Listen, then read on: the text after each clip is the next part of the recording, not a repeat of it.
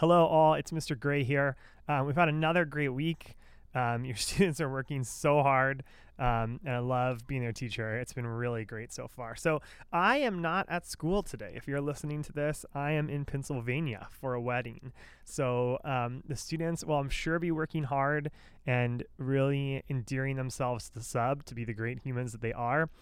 We do something a little different sometimes when I'm gone. So I actually am recording this on Wednesday afternoon, and I also recorded lessons this afternoon. So they're going to be still watching me do the lessons, but they're going to do it. One of the great things that they did today was they're publishing their realistic fiction story. So if you haven't seen them, definitely talk to the students. They wrote 2 realistic fiction stories sort of based on trouble in their own life, and it's a series. So there's a character who has some trouble, and then that same character is seen in the next story. So they're finishing publishing those today, Friday, August 9th. And I am going to look at them, and we're going to sort of like celebrate that together next week. But they did a really great job, and so when they're making covers this morning, it's going to be really beautiful. So anyway, I'll be back on Monday, and getting back to what we're doing this week. I have some information on the email that I set out. That's really important. There's a link to fill out information for fall conferences. Fall conference week is August 26th through the 30th. So the 26th is the day off of school. And it's specifically there for conferences. And so we do it a little bit differently in my class. I talked about a back to school night, but I am happy to come to your house and do a home conference if that's something that works. Of course, it's not required. We can absolutely have a conference at school, and that might work better for a variety of reasons. So last year, about half my class had home conferences and half at school. They're both great, but I would love to come have a conference at your house if we can get it to work out. So because of that, there's a link there to fill out some information, and it's just information so I can make a schedule that works.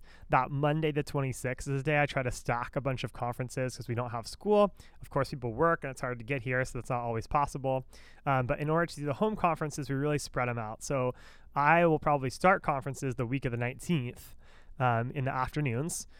So if you'd like it a little earlier, that's something we can do. I'll have some offered at night that week for home conferences, and then also Saturday, the 24th, and probably Saturday, the 31st, I believe, of August. So, and then into possibly even the week after that. So it really happens over like 2.5, 3 weeks in order to accommodate all these.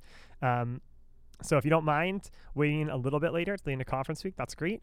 If a Saturday works better for you, I can make that happen. But please fill out that information on that updates and announcement page, and I can schedule it better to hopefully fit the needs of everybody. We're going to be meeting and talking about what we can do as a team. So you, the parent, your student, your child, and me, the teacher, like what we're going to do to make it a great year and have a lot of growth and improvement this year and set some goals. And the students are going to be thinking a lot about that. And so it's going to be great.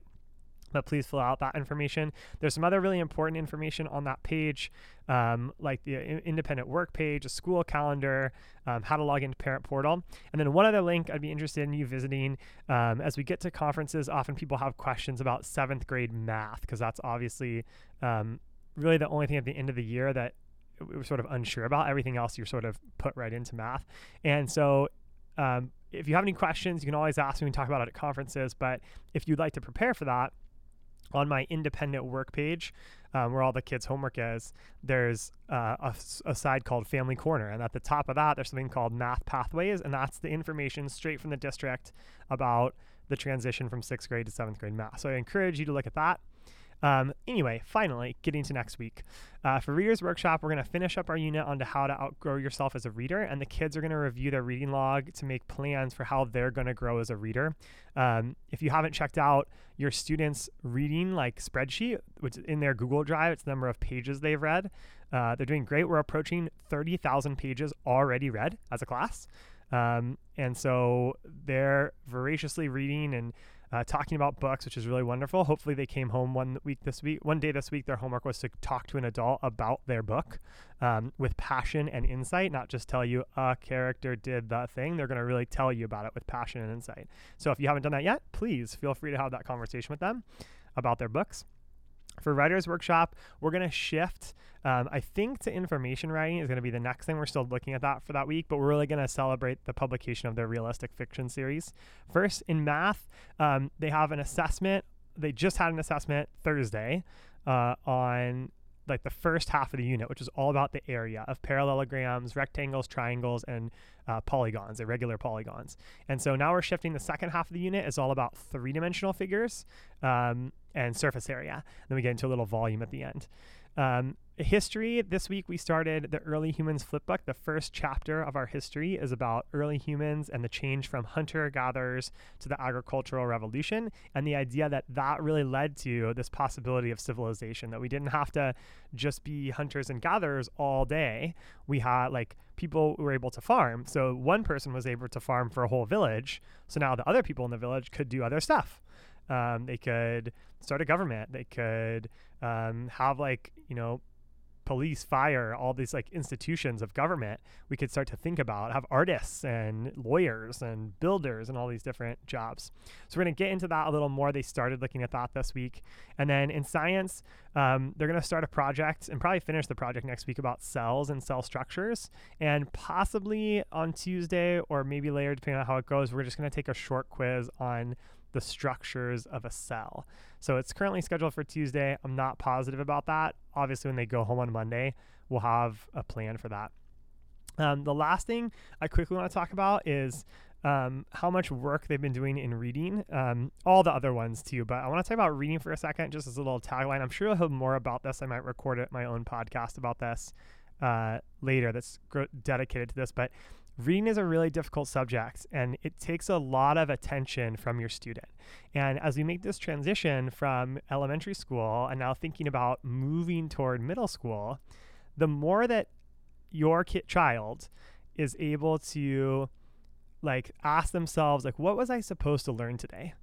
And how am I actively doing that? The better. And that really comes out in reading because we have to sort of repeat these things over and over. Every time I read a book, I have to think about the characters and think about what's happening in the plot. So just because I read one book doesn't mean I'm done with it. I have to practice it all the time. So if you're talking to your students about books, and again, I'll probably dedicate more time to this later, don't let them off the hook. Ask them real questions about a book, questions that you think about while you're reading, and make them articulate that. Your students are good readers, and they can tell you a lot of things about the book.